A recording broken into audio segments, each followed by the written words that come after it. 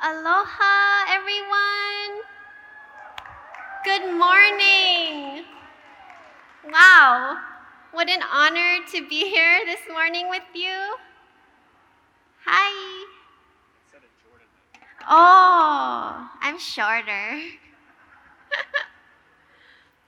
I just want to thank the Blue Water leadership for giving me this opportunity to come and share with you today. And thanks so much for my mom and dad being here today, my best friend Pam, and my husband Jason. Thank you so much. And also, mahalo to each of you. You know, you showed up. And I don't know what you went through to get here, but you made it. I made it. So let's do this. So we've been going through this series called the Everyday Bible, and we read a passage and ask ourselves, well, what is this about? What bugs me about this? And how do I apply that into my life? It's pretty straightforward, but can we take a step back? Like, what do you do if the Bible itself bugs you? Is that okay to say up here? Anyone else feel that way? Oh, okay, all right. So I'm not gonna get into all of like my issues, the nitty-gritty of that, but the gist of it is, you know, I didn't live during the time the events of the Bible took place, right? I didn't actually meet these people and know them personally. And I definitely do not speak Hebrew or Greek, which I think was what the original text was written in, right? I think, maybe? Okay, thumbs up from Jordan. All right, I'm okay. So, is it obvious I'm not a Bible scholar? I am not gonna teach you anything today, okay? And this is not a sermon. Is that all right with you guys?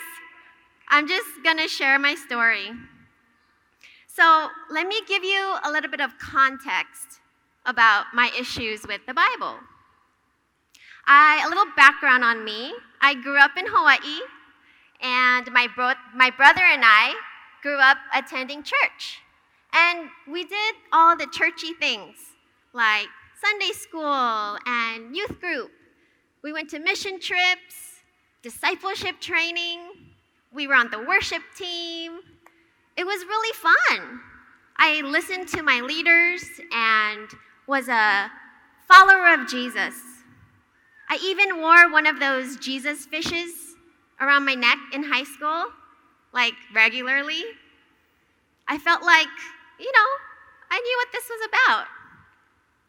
College was a little different. I went to school in Boston, and it started off pretty good. But then you get to that point when you actually have to figure out, what am I gonna do for the rest of my life, right? And not waste my parents' money. Thank you again so much.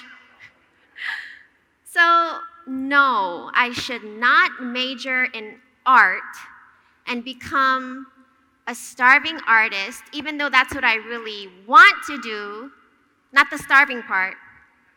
So instead, I should be an engineer, even though I really don't like that, but I'm running out of semesters and I have to decide, so let's just hope for the best. And it got really ugly. So that internal conflict I had triggered some really severe depression for the first time in my life, and anxiety, and I had to take a leave of absence from school because I just could not get myself to go to my classes. I was just like stuck in fear. And I actually got some F's on my transcript. Okay, wait.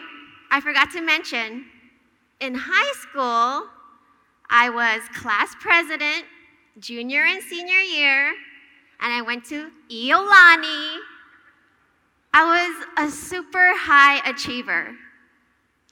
Compare that to F's on my transcript. I thought I was done, like a complete failure. I remember one night in my dorm, sitting on my floor. It was my senior year, and I wasn't going to be able to graduate with my class.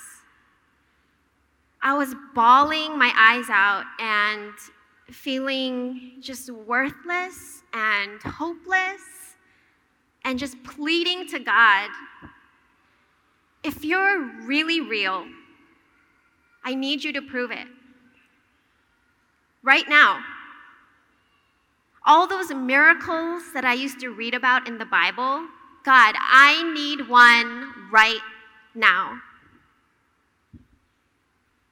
And nothing happened. And that broke me. Like, I was done. I felt like I had been lied to my whole life. Like, maybe God wasn't real after all. And maybe this, not for me. This was the start of a very rocky young adult season of my life. I had ups and downs, but mostly downs, and it was really hard. Fast forward a decade or so, and I had one of the best ups of my life. I met my husband, Jason Kim. So it's a long story, but we met, we start dating, and then I discover he really loves God. He's like in it deep, okay? I learned that he reads the Bible regularly because he wants to. Okay, so I wasn't there, okay? So one day he asks if I want to check out Blue Water Mission. He'd never been, and he'd always wanted to check it out. And I'm like, okay. So I remember coming into this very gym and sitting on one of these blue chairs and looking around and just rolling my eyes. Because church was exactly how I left it. Same setup, stage, chairs, announcements, message. Same old system of deluding weak-minded people to believe in something that was not real. Is anyone feeling uncomfortable? Okay, hang in there. I'm going somewhere with this. So Jason and I were sitting in the service like you are, and Jordan was finishing up his message. Then he invites these very normal, regular-looking people to come to the stage and then ask them to share what's God been telling you during the service. And one by one, they start calling out like different people, like woman in the green shirt by the door. I feel like you might be in a transition, and maybe you've been reading the Bible more lately. God wants to tell you to keep it up, and I'd love to pray for you after service. Or he'd point someone else out.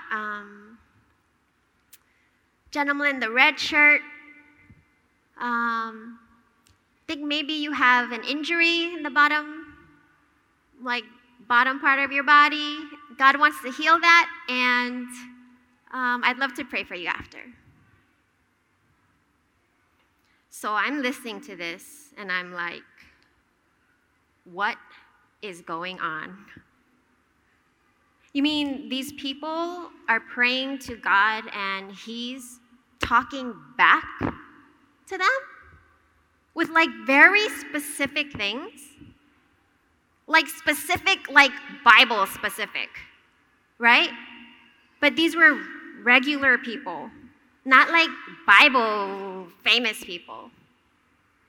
So I was pretty intrigued, and Jason and I kept coming back week after week.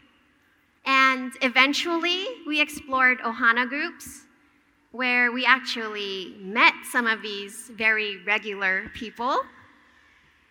We went up to the prayer line after service. We asked them to ask God, well, what's He saying about us? There's also something called a sozo ministry here, where people help facilitate a dialogue between you and God. So I signed up for one. And for the first time in my life, I had a two-way conversation with God. Little old me, remember, I totally gave up on Him. I'm going to share a few of the things that I heard during that session. They write down the things for you so you can take it home. And Patty wrote this for me, so thank you, Patty. Jesus, this is February 7th, 2019. Jesus wants to give you real food. It's okay, you don't have to eat the whole thing. You can just nibble. With just a breath from God and Jesus, the mountain can unhinge. Jesus' goal is to take off the mountain so He can give you a kiss. He wants you to know He loves you. And you can trust in His love for you. Okay, let's stop for a second. I did not hear an audible voice. Okay, nothing like spooky happened. I just trusted these facilitators, and I don't know, guys. Maybe I'm cuckoo. Maybe they were all cuckoo. I don't know. But what happened in that sozo session changed my life. Remember how I said the Bible bugs me? I guess I was realizing that the Bible bugged me all these years because this Bible wasn't real to me, right? God talks to all these special people in the Bible, but not me. But now I had like some kind of evidence that, okay, maybe He really does talk to me. Maybe He really does love me because He told me so. Like Jesus said that just now. Let me paint a picture for you, okay?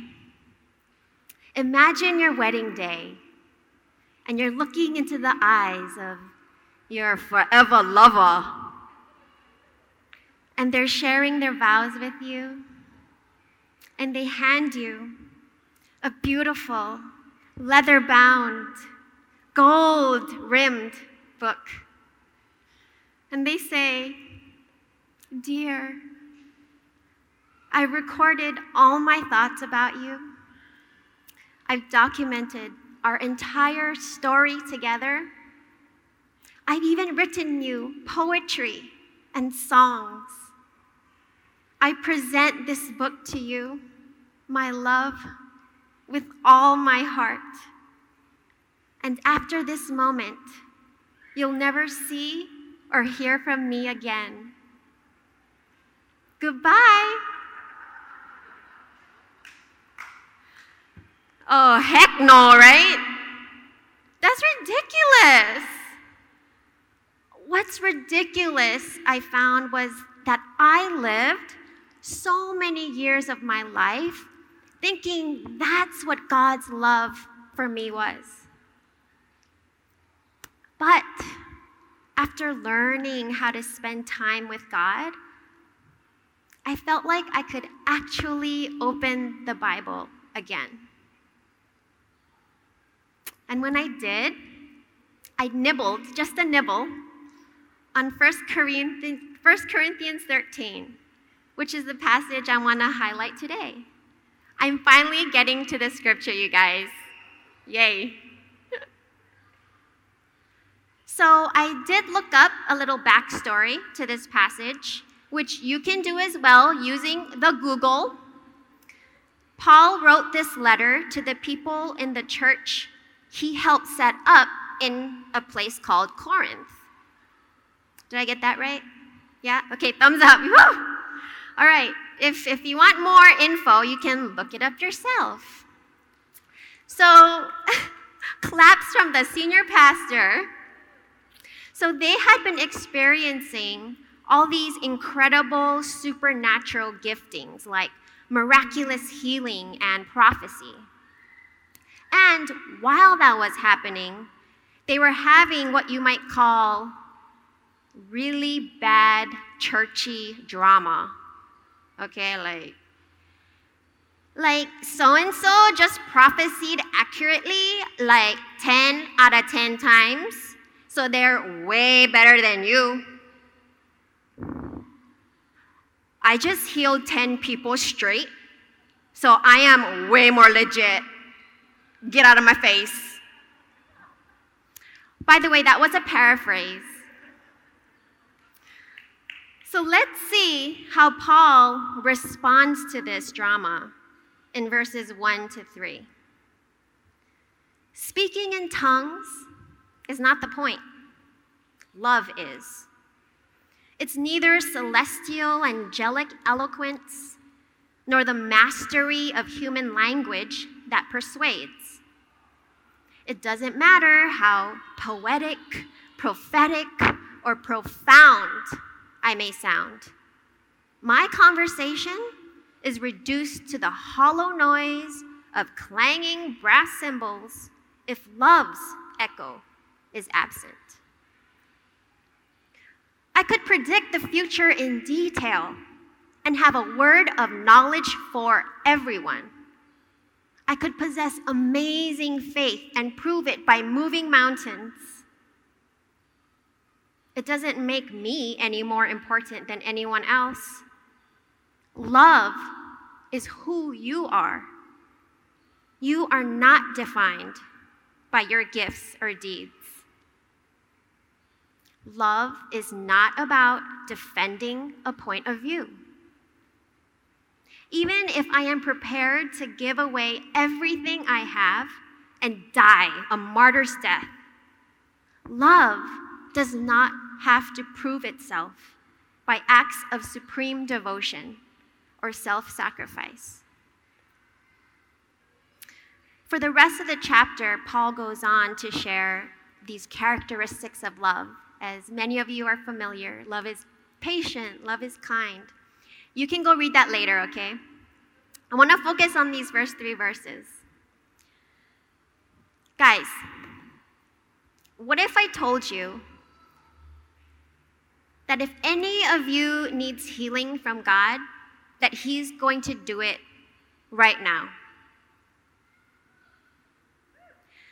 What if I said that burning question that you've been having,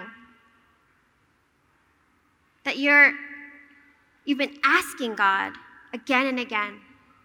What if I said He's going to answer it today? What if all of a sudden we saw angels right now in the flesh with our naked eyes just popping up? Live stream, we'd break the internet, right? That would be a trip. I want to see these amazing things happen. I've actually prayed in faith with some of you for that very healing that you're asking for. And what I love about Paul is he's reminding us that even if those amazing things happen, that love is the point of it. God loves you. God loves you. God loves you. He wants you to know, he wants me to know that no matter what amazing or terrible thing that happens, his love never fails. About a year and a half ago, I actually trained up and joined the Sozo team. As one of the team members, I got to be a part of people having an incredible, life-changing experience by simply having a chat with Jesus. In one of these sessions, I was asking God to, okay, is there anything you want to tell this client? And I started to kind of get the impression of the word hands. Hands. So I was like, his hands? Your hands? What about hands? I didn't get much more. So I mustered up all the courage I could, and I put it out there. I feel like there's something maybe about hands.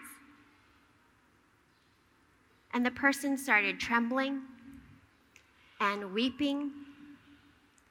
And after they had settled down, they explained that that word was something so specific and so personal to them and God, something they hadn't told another soul.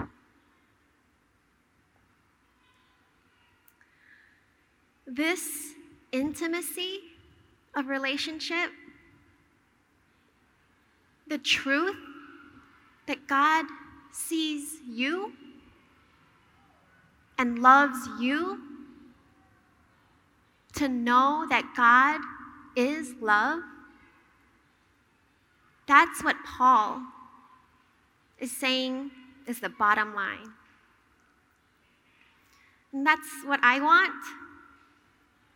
And honestly, I don't choose it all the time. But every time I do, God is faithful in his love for me, and it is always what I need. Thank you for allowing me to share today. Let's pray. Father God, thank you for being all about love. Thank you for wanting to love us always. Thank you for the adventure of awakening to this truth. And thank you that your love brings power and purpose to each of our lives. In Jesus' name, amen.